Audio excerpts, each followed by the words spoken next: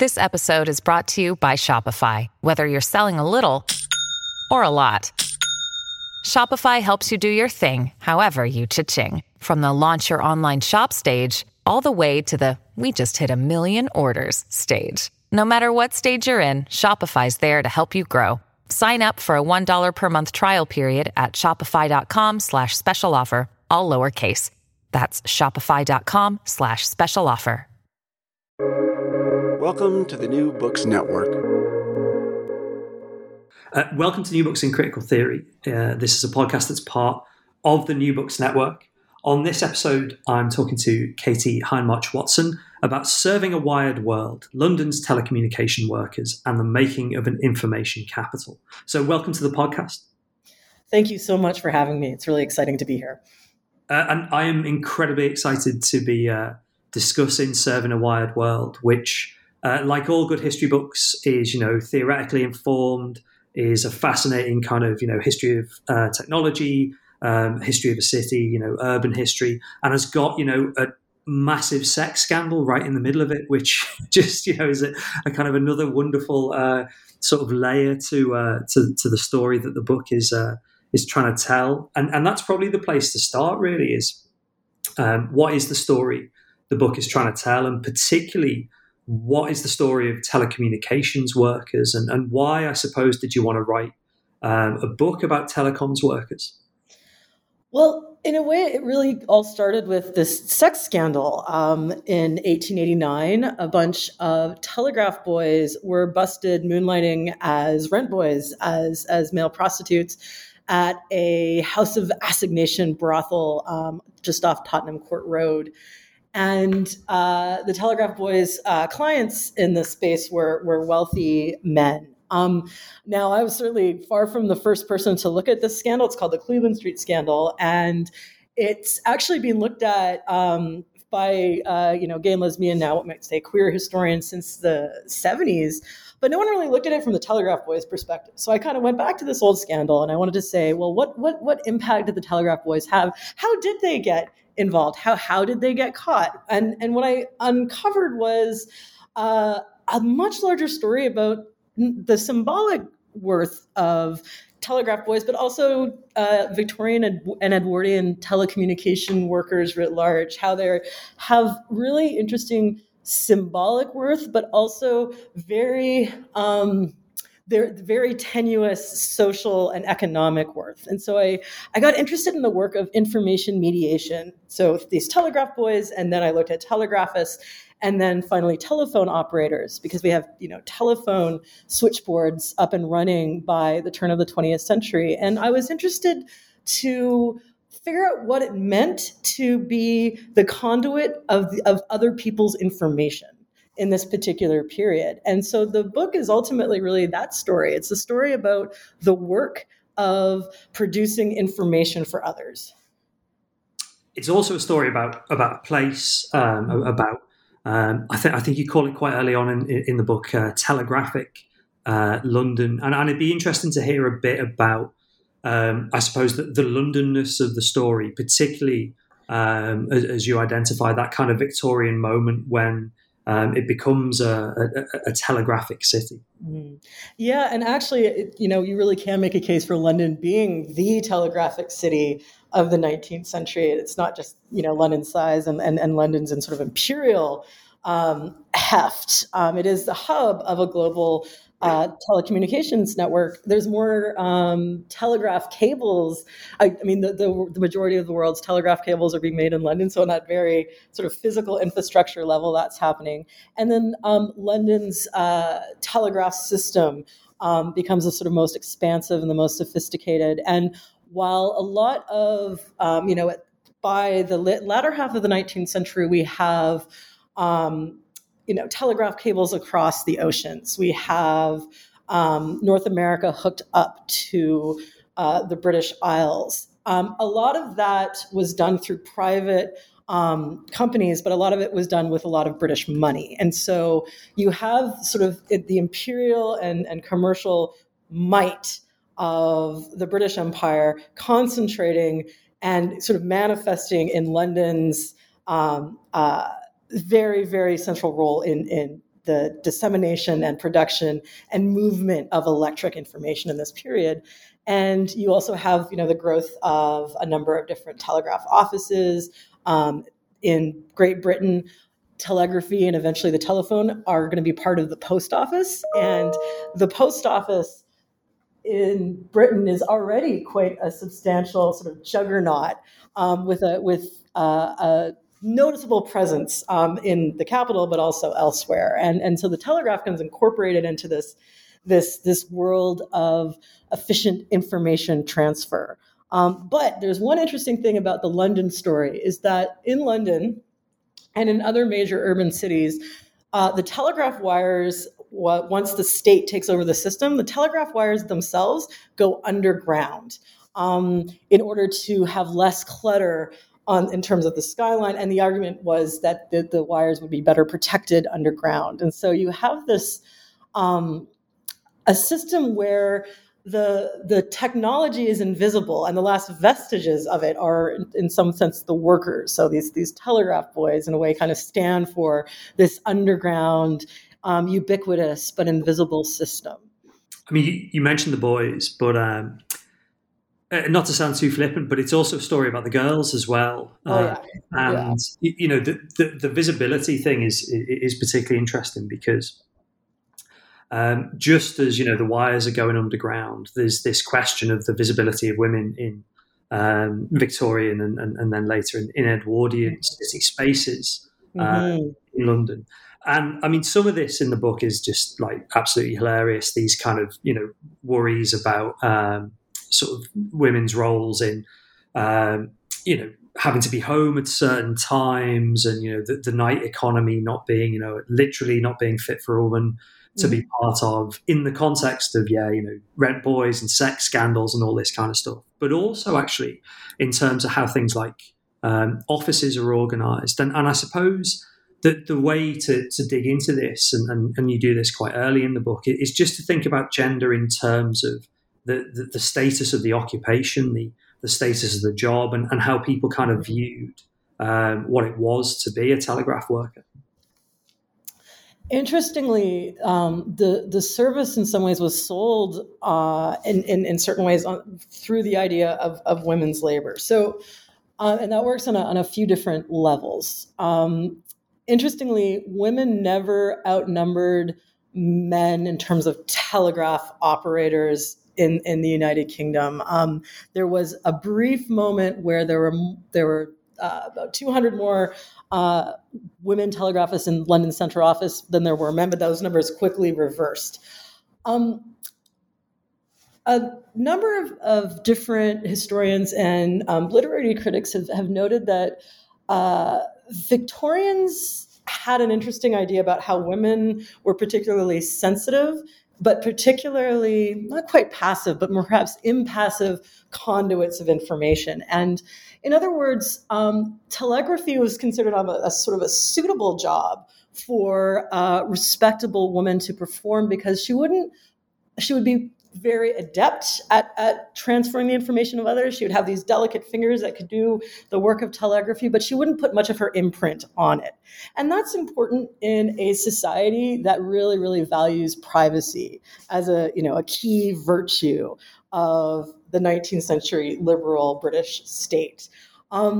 There's that aspect to it. And on the same time, you can pay women a third, sometimes a quarter, what you would pay a male telegraphist. And this is at the moment where telegraphy becomes a state enterprise, which means in some ways there's a new relationship with taxpayers. And so women are seen as a cheap and particularly effective and a particularly inobtrusive new component of this information branch of the civil service. And of course, women telegraphists are the first women to join the British civil service, and they're sort of the vanguard of this pink collar government labor. And one of the things I argue is that actually women entering the civil service, combined with a bunch of other new and ever sort of lowercase jobs in the civil service, it's the beginning of a process where the very idea of civil service itself shifts out of what you might think of an 18th century world of civic virtue and humanism, and into an idea of a civil servant as very much a servant, which almost is conflating the idea of domestic service with working for the state. And I think that has real impacts in terms of how telegraphists think of themselves as professionals or laborers, how they organize, all of that stuff. But it's interesting at the same time that women in telegraph offices are happening at exactly that moment where respectable middle-class women are becoming more ubiquitous, walking by themselves in certain parts of the city that they otherwise wouldn't have been able to do. So they're both very symbolic of these shifting gender dynamics of the late 19th century, but they're also involved in a long-term process of fundamentally changing what the civil service means and what it's worth. I mean, the other thing, picking up on what you were saying around, I guess, kind of questions of respectability, and, we'll see this when we talk about telephones, actually, particularly the idea that women could be trusted to hear what was being said and to make and stuff like this. But is, on a fundamental level, we're talking about Victorian England, so we mustn't forget that women are not to be trusted. And, a couple of things stood out. I think one of the lines I picked out was the idea that, there were worries about, what if women's fingers were sort of temperamental when, they're involved in telegraph operations, and then, these questions of how to organize an office. And I wonder if you could sort of talk me through this idea of the central office, because, as you said, the transformation of the civil service and, this influx of women civil servants for the first time, but also, I guess, the rise of the idea of almost a modern office, a kind of set of almost modern office spaces, but are still, incredibly gendered. Yeah, no, I mean, and that's so funny with the work of telegraphy is deeply gendered. I mentioned one of the ways that women were thought particularly adept at telegraphy was the delicacy of their fingers, but this delicate finger was also a liability. The controller of the Central Telegraph Office, Henry Fisher, thought that the relative strength one tapped one's telegraph key with was indicative of how far that signal would eventually go, right? So a really hard tapped signal would have a better chance of getting to its far-flung destination. And he thought that women didn't have enough heft to get to Berlin or Paris or New York. And as a consequence, the women were in charge of local, so metropolitan lines, the London lines, and closer provincial lines. And Fisher wasn't even sure if women could tap their way to Manchester or Leeds. He wasn't sure about that. And so that creates particularly gendered demands on a workforce. Women were also given the older or more antiquated telegraph machines, telegraph instruments, I should say. When you have newer technology coming in, the guys would tend to get them. And there was a sort of different types of prestige was associated to different kinds of telegraph work. And the more prestigious lines, the international lines, commerce, sports, men were given those particular lines and routes, and women tended to be put on, again, the sort of local and the provincial. And so you have this incredibly, in a way, so it's so predictably Victorian, but kind of sort of mind-boggling sight of the production of gender within the central office itself. And this also means you have, mostly women galleries, they call them, these telegraph instrument galleries. So you'd have the metropolitan and a provincial gallery dominated by women. And then you'd have some offices that were mixed sex. And then you would have, international news, horse racing, whatever. That's completely dominated by guys. And so depending on what floor you were on and what particular lines you would be in charge of, you would have different kinds of micro work cultures within that central office. And the central office was highly gendered. There was the men telegraphists were there was a lot of mixed feelings about whether women were an asset or a detriment to their own ideals of professionalism. And for some, then they actually liked, like, hey, that's great. You guys can work those lines, those metropolitan and provincial lines. That gives us more time to develop our skills on these newfangled machines.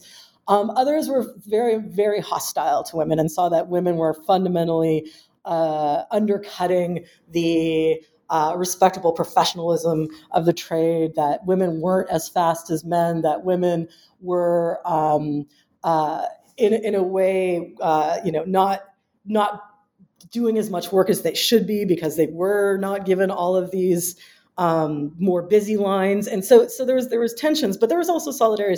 So you have a real split. And by the early 20th century, you do have a kind of reconciliation in London anyway, between men and women in these offices as they finally begin to organize more or less as a unit. I suppose the twin track of, maybe we wouldn't put it as strongly as kind of, progress and then reaction, is something that comes up again and again as a, not just kind of peculiarly sort of Victorian phenomenon, and indeed it's sort of with us today, but it's something that really, strongly characterizes that era. And if we talked about the women, the story of the boys is a classic kind of Victorian progress / degeneration and end of civilization story. And you mentioned at the start, the West End scandal had been told, quite a few times, and the rise of, kind of queer histories of that moment. But what's, I guess, the kind of the history of technology and the kind of, the story of the sort of liberal subjectivity of Telegraph London going on with this sexual scandal? Oh, well, one of the most interesting aspects to it, I think, is it's actually at heart, it's a struggle between the right to privacy and the duty of public revelation. And it's a scandal that was actually first uncovered by a wing of the post office police that actually still exists to this day. So the post office has long had its own internal policing branch. It used to be called the Missing Letter Branch. And by 1889, it's called the Confidential Inquiry Branch. And this is a service that's meant to, monitor post office workers, and it's growing and growing and growing, but sort of quietly so and under the radar. It was initially targeted to make sure that money doesn't go missing as it's passed through the post office, and increasingly starts targeting unions or the unionizing processes within the post office, and it grows in response to constantly having to deal with outbreaks of telegraph boy prostitution. There was in 1875, 76, another big ring of telegraph boy prostitution was uncovered at the post office, and this triggered, again, an expansion of this clandestine service. By 1889, when the first telegraph boy is rounded up, he's rounded up by a post office constable, and post office constables the post office paid to track down the brothel owner. It was the post office police that really pushed this scandal. And it became something that ultimately challenged the sanctity of a certain very elite caste of men's right to their own privacy. And this is the thing, it's an interesting, from a modern perspective, it's sort of an interesting tale, because on the one hand, you have, I think, some sympathy to sort of the liberal reformers' narratives around the Cleveland Street scandal. It's like, how do these elite aristocratic men get away with gross indecency, and telegraph boys are the ones, facing charges and being rounded up? And so that was a sort of liberal narrative that this is the old. It's an ancient regime debauchery enacted on modern civil servants, and the state has every right to unveil this and show this for what it is. But at the same time, it's also interestingly mirrors the damage that a telegraphist or a telephone operator or a telegraph boy could do on a symbolic and often very real level, if you divulge the information of others, if you open that telegram, if you open that letter, if you are paying attention to the information that you are meant to be conveying, so it's also this really interesting way that the telegraph boys are the ones who spill the beans. They reveal their elite customers' secrets, and it sort of captures that. To me, that captures this sort of really interesting tension between the sanctity of privacy and the Victorian ideal modernity that their telegraph system is supposed to represent.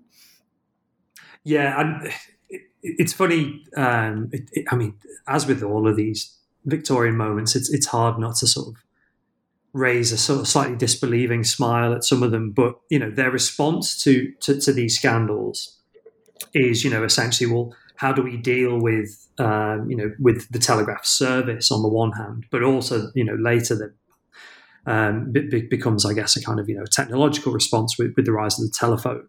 And unfortunately for the Victorians, and this again sounds kind of flippant, but as the shift into the Edwardian period happens, the book chronicles the way that the boys were basically thought of as, well, we need to make sure that they're fit and healthy, they're of a kind of a better stock, a better standing, and this parallels a lot of kind of concerns that were going on around say the British Army, lots of kind of broader, almost, I guess, kind of eugenic or demographic concerns about the stock of the British population during this period, and this, I guess, kind of militarization of the service is particularly interesting. We could be jokey and say, how do they respond to a sex scandal? Well, they give them quite nice military uniforms and teach them all to go boxing or whatever, which might be quite sort of appealing to a certain upper class. Yes. But at the same time, there is a story about the kind of militarization of the service in order to kind of not professionalize it, but to bring a kind of Edwardian modernity to it. Yeah, I mean, this is imperial anxieties manifest in a now much more physically fit, well dressed, hyper monitored telegraph boy. I mean, and this is the sort of the moment of imperial anxiety and new liberalism, where both reactionary and progressive forces coalesce in a much more interventionist set of policies. Obviously, this is sort of on a state level, but you can just see all that playing out on these telegraph boys. And you have overt eugenicist fitness instructors coming in. You have military parades. You have them training with actual guns, unloaded guns, except, of course, in the Irish cities. In Dublin and Cork, the telegraph boys had to march around with broomsticks, not guns. So again, there's an interesting regional disparity right there. Which I also just, the image of that is just, it's so priceless. But and I mean, and this is a story that, this is something that historians have looked at from a lot of different angles, and also how these imperial anxieties about a deteriorating Anglo-Saxon body, how that, we've obviously the Boer War has always been, a key sort of watershed in this discussion. But the telegraph boys have actually been involved in this process really since since really that moment after the Cleveland Street scandal. I mean, they're briefly disallowed from continuing on as a postman after careers as telegraph boys. There was a brief period where telegraph boys had to serve in the army or the armed forces before then being readmitted back to the post office to continue their careers, and that was short-lived because it was so unpopular. Excuse me, but again, this conflict, this sort of militarized. I mean, I think I talk about telegraph boys turning into Marshall Mercuries. That the performance of this kind of quasi pseudo military force was also a big component of the late Victorian and Edwardian imperial capital. The marching, well-drilled telegraph boy became an aspect of Edwardian London, and symbolic of what administrators envisioned as patriotic, respectable, and docile working class, ready to go serve the empire if necessary. What about the telephone? Because in some ways, we could tell, I guess, a kind of a story of, discontinuity, one of those classic, the telephone comes in and, sending telegraphs days are all of a sudden numbered, but actually partially because of the story of kind of, liberal subjectivity that you're trying to tell, but also because I think of the really obvious connections with questions of gender that we've already talked about.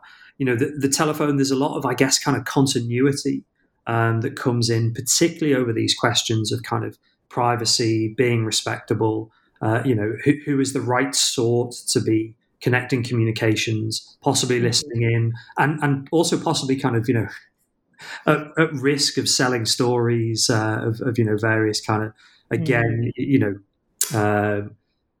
if not salacious, but, in some way kind of scandalous information.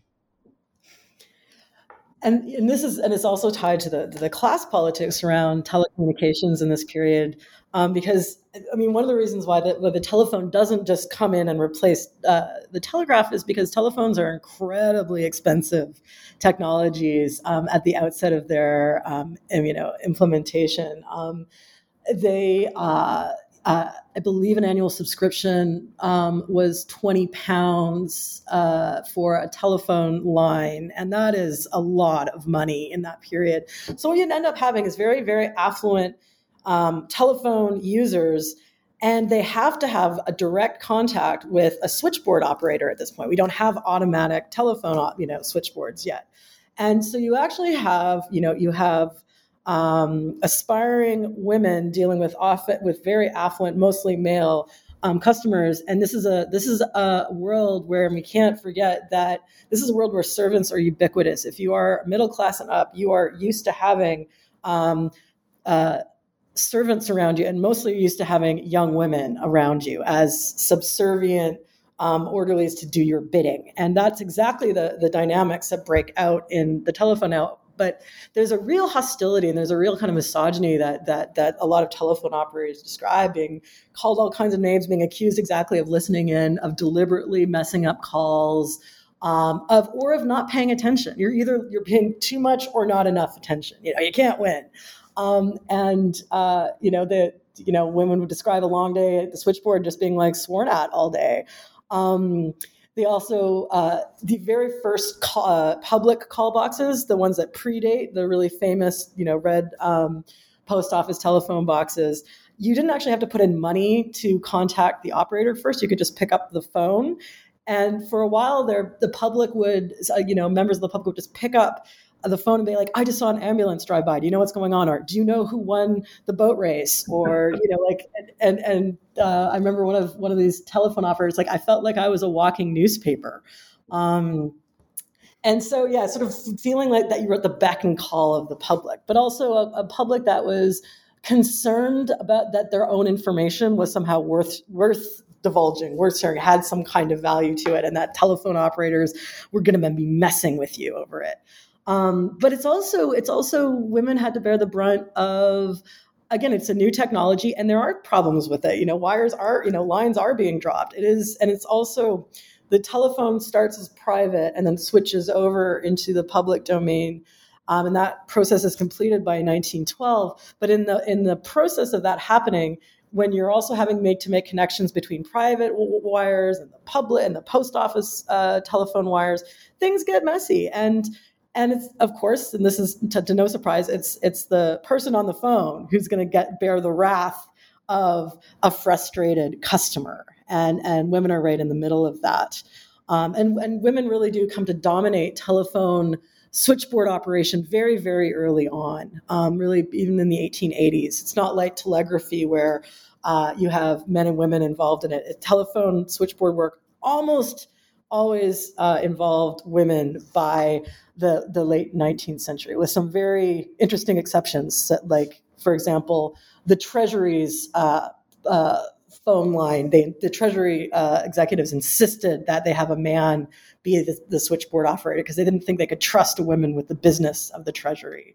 So there again, it's another example of how the telephone was deeply gendered, and there were a lot of anxieties around the kind of information that switchboard operators could be exposed to.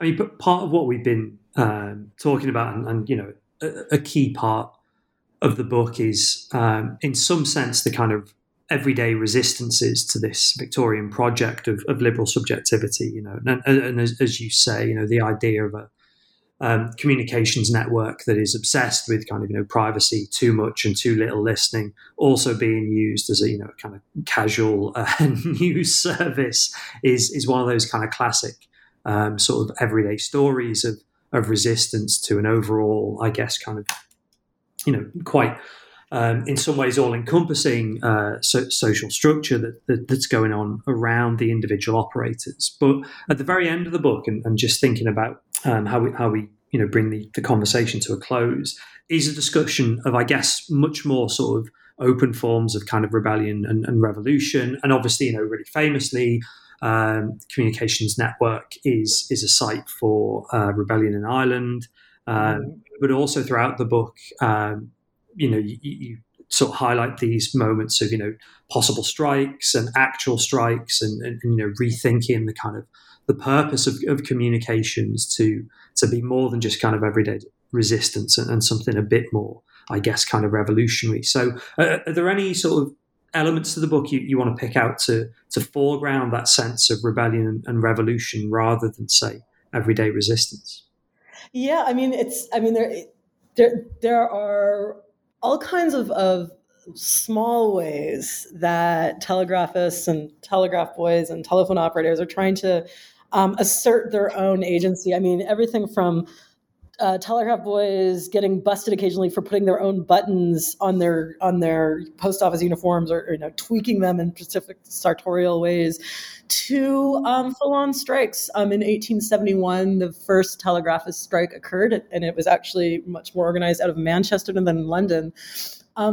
Unfortunately, the strike organizers, their wires had been tapped. London administrators had been monitoring telegraphists using their own technologies to communicate with one another about the strike. And unfortunately, the strike was quickly put down. And telegraphists since then decided that as aspiring professionals, they couldn't resort to working class tactics like a strike. So that's actually going to be the last full-on strike that telegraphists engaged in until after World War I. But they do involve some other they do get involved with some other type of work protests. And in one moment, they all refused to stand up and cheer for a member of the royal family. So it was sort of like a silent office sit-in protest, which, I think is particularly evocative in terms of these communications workers. You have associations and learning societies amongst the telegraphists that break out. And you also have women, the telephone operators, creating their own associational life, their clubs, and working towards their own interests. But in the Edwardian era, right before the First World War, we're going to see the idea of telecommunications and telecommunications work really get into some major disruptions. Exactly what happens at the Easter Rising, in particular, but also telecommunications workers are going to get wrapped up in the fight over suffrage, and they're going to get wrapped up in the larger contestations over the meaning of labor, and the growing power of organized labor in the early 20th century. I mean, there's all kinds of more things we can talk about, and indeed, one of the things that's so interesting about the book is not just the kind of contemporary echoes, but I suppose the shame that you had to pick a moment to stop almost, because it'd be fascinating to chart the transformation, as you say, of the communications network as we go on into the 20th century and obviously beyond. And it does put me in mind of a final question of, what is your, I guess, kind of current project, current set of interests? I mean, it seems a bit mean to be, kind of demanding another book from you immediately. But yeah, are you working on something more contemporary in terms of communications? Are you have you sort of settled your accounts with Victorian London? What's next for your work?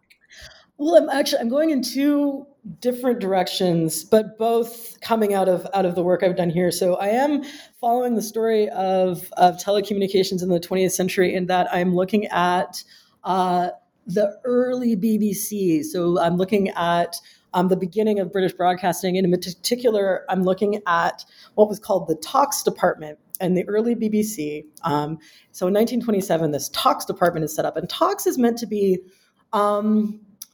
you might be familiar with the concept, informative, educational, but entertaining, factual broadcasting. Yeah.